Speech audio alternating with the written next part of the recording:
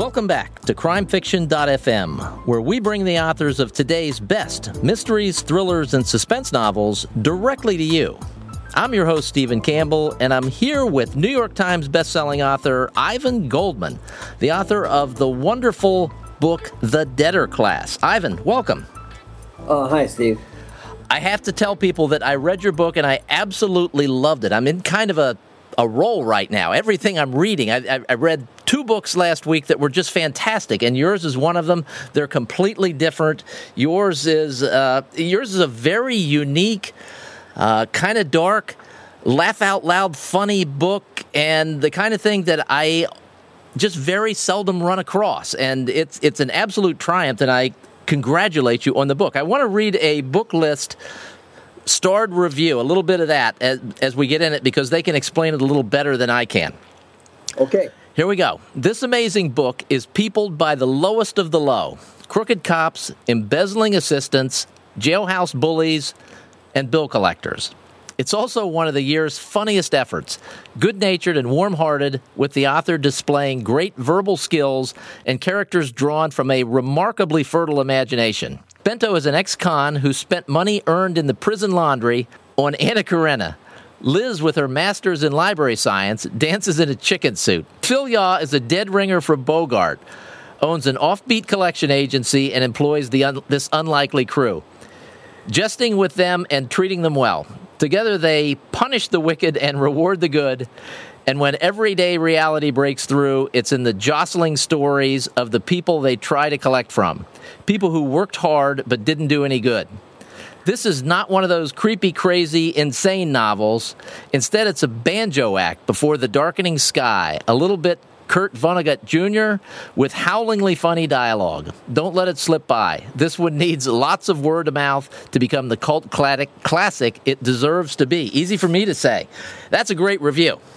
Yeah, I can't find fault with it. I was very pleased to read it, and I'm very pleased that you enjoyed the book, Steve.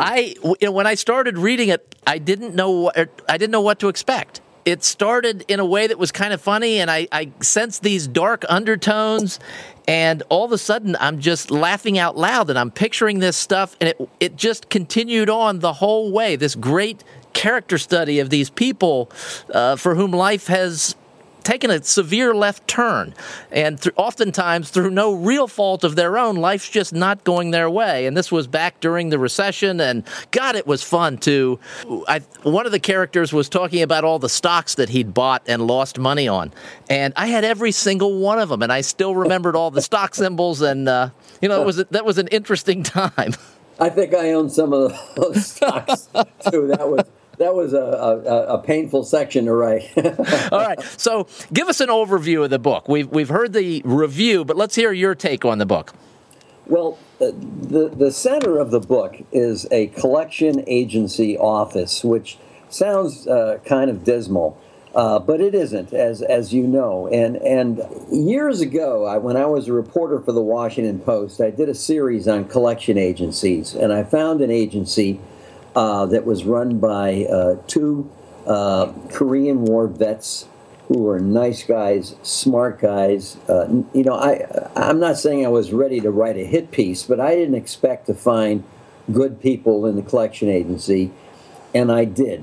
And I wrote that series, and it stayed with me all the rest of my life. I mean, it was years ago. I don't know even what year it was. And then I became a novelist, and at some point I said, "Why? That thing that I can still quote what those guys told me 25 years ago. There must be a reason why it's stuck in my mind." And there is, because in a collection agency, you have a front row seat to the American opera. You see it all. You see the people who are owed the money, the people who owe the money, what they bought, why they owe the money. You find out about their divorces and their child support and their vacations to Disney World, and and then you also find out about the people collecting, who in many cases are themselves former debtors who were being harassed by collection agencies. It's just it's a front row seat to the American drama, or the American opera, as I put it. That's a fabulous line. Now, you, in a past life, you mentioned that you were a reporter prior to, and I saw an article that you had written, I forget where it was published, but it was written some time ago about sort of your time at the Washington Post that reflected or referred back to a story that you had written when you were working in Kansas City. You went to jail and were released as a prisoner and spent a day in the shoes of a prisoner who'd just been released from jail. And there's a very poignant scene in this book where Bento is released from prison. How much of that did you draw upon that experience in Kansas City? I drew upon that experience in Kansas City, and it wasn't jail. It was the Missouri. It was the Missouri State Penitentiary. Okay. It was interesting. Sonny Liston learned to box in that penitentiary. They still had the same ring. As a reporter, I'd seen quite a number of criminal proceedings, and those stick in your mind too. There's a crooked cop in this, and they stick in my mind. And there are also some of the characters I made up, and some of them are based on people I met. But yeah, all of that stayed with me because it's interesting, and I'm glad it stayed with me, and I'm glad I was able to make use of it. To me, that's the best way to write about things is to write a good story about them, not report about them. All right. Now, you mentioned the crooked cop, and he has a peculiar look about him. And we're not giving away a secret here, because if you pick up the book and look at the cover, you'll see this blue cop. So what's the story behind the blue cop? Well, there actually are blue people. They took silver nitrate. Many of them did it. If you remember the Y2K insanity, you're probably old enough to remember. I certainly am. I not only am old enough to remember, I was in the technology business at the time, and it was very chaotic. It all sounded like crap to me that the whole world is not that I'm a genius, but I figured that they're going to find a way out of this. But there were people who, there are always people, and you can make a lot of money off of this, who assume the worst will happen. You can go to a bad bookstore, and you'll see a lot of books that tell you to buy gold, sell everything, Mm-hmm. The economy is doomed. The world is doomed. Maybe gold and platinum will be okay, but maybe not. And anyway, this guy took silver nitrate because he assumed that when the world breaks down, you'll be unable to get antibiotics. And there are people who did that. Believe it or not, there was a guy, I got the idea, because there was a man in the Montana legislature who was blue from taking silver nitrate. This guy was elected to the legislature, and when they asked him about, do you think it was a good idea in retrospect? He said, it's not over yet. Like maybe, So this guy is kind of like hoping the world will end so he can look smart for turning himself blue with silver nitrate. And I researched that and found out that there are many people. Apparently, that's where we get the title Blue Bloods. Silver nitrate has been known for antibacterial properties for many, many years, and so you had to be rich to take it in a kind of a liquid form, and it will turn your blood blue and your skin, not your blood, but it'll turn you blue. So here you have a cop running around a town who has been turned blue from taking silver nitrate, and you can't fire a guy over that. Well, it certainly makes him unique and memorable and really makes the cover stand out. I get a sense from looking at some of your other work, some of the other books that you've written in the past, that you like writing about people, I don't know, maybe on the fringes or people for whom life is just not working out the way they expected. Is that a true statement, or is that confined to this one book?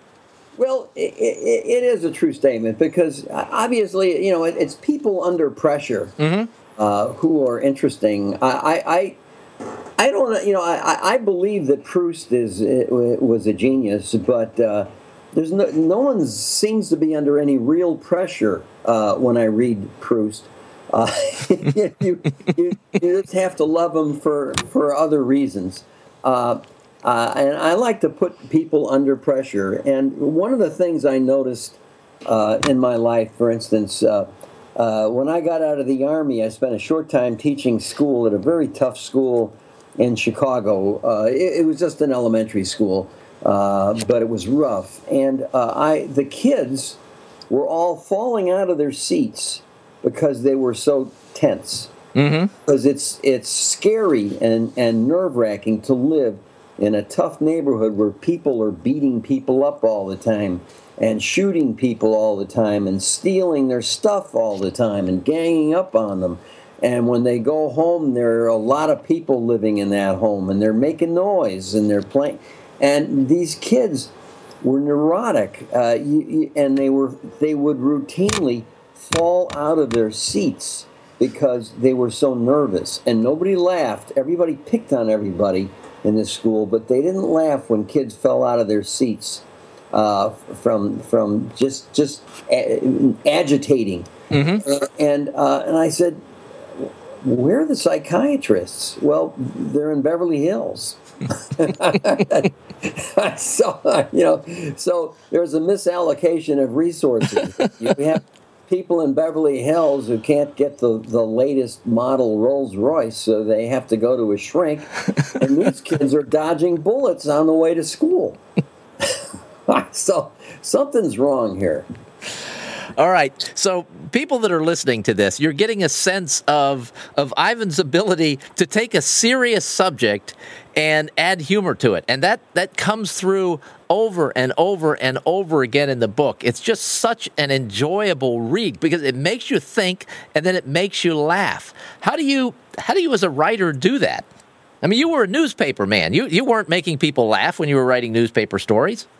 No, I wasn't, and I feel that if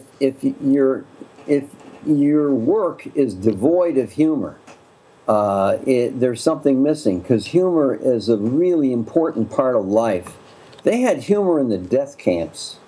It's a part of us. It helps keep us going. It needs to be in there, and if it's not in there, you don't have to give people an accurate portrayal of life. You just have to give them a good book and a good story. But I don't think it really is representative of how the world works if there's no humor. And I tell you freely that my model in this was Joe Heller of Catch-22. Okay. I'm a great admirer of Joe Heller. So I hope the work is not derivative, but it's certainly written with respect and acknowledgement of all he taught me just by the work he did. Now let's talk a little bit about the characters in the book. We've mentioned a couple of them, but how much time did you spend coming up with the backstories for these, like the librarian in the chicken suit? I mean, that's funny and poignant stuff when you read about a character like this. Yeah, I dated this. This book is dated. I knew when I wrote it, someday we'll come out of this recession in some way or other. So, it's the jury is out as to whether we're really out of this recession. I think the 1% is out of the recession. I'm not sure about the rest of us. I've got this, strange way of doing novels, and I just take notes on things that I think of, things I see, and see, can I fit that in somewhere? And and it takes a while, and I put it all together and gradually put a story together and put the characters in there. And there's a character here who has a master's in library science, and she's working inside a chicken suit, beckoning drivers to pull over and buy a chicken sandwich. And you've got a best-selling novelist who hasn't really written anything of note for a while? Yes, and he's that's somewhat taken. I try to tell I tell the truth. That is somewhat taken from Leonard Cohen. Leonard Cohen went to a Buddhist monastery for 3 years. I didn't know that. Yes, he went to. He did. It was on Mount Baldy in California, and he came back from the Buddhist monastery and found out that the woman he'd left in charge of his finances had stolen all his money. And when he asked her about it, she got very perturbed and started spreading evil rumors about him that were just totally. She was a complete nutcase. But but that's all true to life. When people wrong you, in many cases, when they really wrong you, then they resent you because you remind them of their evil deeds. And so a very small part of that, it was Leonard Cohen who gave me that idea. But this guy who lost all his money to a woman who was an ex-girlfriend, Leonard Cohen's was an ex-girlfriend. This guy's a novelist, and I never met Leonard Cohen. He was just a springboard to this character, but I really got to like this character, and then the character, it turned out, was in the Army, and had been in the Army, and I had been in the Army, and he was in the Army during Vietnam, and then I took some of my experiences and gave them to the Leonard Cohen character, who of course had not been in the Army. That's the great thing about fiction. You can make stuff up. They don't let you do that when you're a reporter. No. Now let's talk a little bit about your reporter life, or actually the way what happened after you left your reporter life. Because you're a young man, you're working at the Washington Post. For a reporter, you're on your way. I mean, this is the life, I would assume, the life that you wanted, and you walked away. Why? I walked away because it was my own fault. I was surrounded at the Washington Post by a lot of Ivy Leaguers who I felt were looking down their nose at me. My father was a butcher. I went to what I call one of the directional schools, Southern this, Northern that, former teachers' colleges. And I felt out of place. I felt these guys know which tie to wear and what to order in a restaurant, and they know about wine, and they know where to go with Lake Como. I didn't even know where Lake Como was. I didn't know what country it was in, and I just really felt out of place, and I left. I wasn't, I was nuts, and call it temporary insanity. And well, it was short. Not much later, I was in Aspen, Colorado, working as a roofer. Hauling buckets of tar up on a roof, and they'd asked me at the Washington Post, you don't have to quit. We'll give you a leave of absence. And I said, no, I just want out of here. I was just unhappy, and I didn't know why. And later, I found out that that's an actual psychological trauma that many people share. If you come from a kind of a meager background and you rise quickly, and I rose quickly, you feel it's undeserved and you feel you're an imposter. So I had this imposter syndrome, but I don't look back on it now with regret at all. I'm glad that I figured out what was wrong with me, and it was what was wrong with me and not the people at the Post. They were, in fact, quite kind to me. So now you write novels, and you've found another career as a journalist. Share with the listeners what that is. Well, that career as a journalist, I know what you're referring to. For many years, I was a columnist for Ring magazine, writing about boxers. And actually, you asked me about the criminal justice stuff that's in this book, and there's quite a bit of it. One of the main characters is an ex-convict named Bento. And I got another backseat to the criminal justice system as a boxing writer, because so many fighters came from criminal backgrounds, or they end up with criminal backgrounds when they get screwed and when they're too old to make any money as fighters anymore, and they don't have any other way to make money, and they get involved in criminal enterprises, which is often selling substances, and then they end up in prison. And there's no victim. So and you think about this quite a bit when you know a lot of these people who got dragged into this, who get dragged into prison, who came from prison, and then often return to prison. And you capture so much of that in the Debtor class, which is just a brilliantly dark and funny character study. And I can't recommend it highly enough. So where can people find this book? Well, it's already on Amazon. It's on Barnes & Noble. It's on Kindle. It's wherever fine books are sold. Okay. I can't thank you enough, Ivan, for being on the show today. What's the best way for people to keep up with your work and to know when you've got another book coming out? You can find me on Permanent Press. I don't like to say this because the independent booksellers get angry, but there's quite a bit about me on my Amazon page. If you look me up on Amazon, you'll find out quite a bit about me. I will also say that you're on Twitter. I found you there today, so people can find you on Twitter. You may not be a social media monster, but you're there. No, I'm on Twitter and I'm on Facebook. Ivan G. Goldman. You can find me. I'm not going to read off. That if you know my name, you can find him. There aren't a lot of guys with my name. All right. Well, Ivan, thanks so much. Thank you, Steve. This is Stephen Campbell for crimefiction.fm. You can find us on iTunes and on the web at www.crimefiction.fm. If you are an iTunes listener, please subscribe and give us a rating or a review.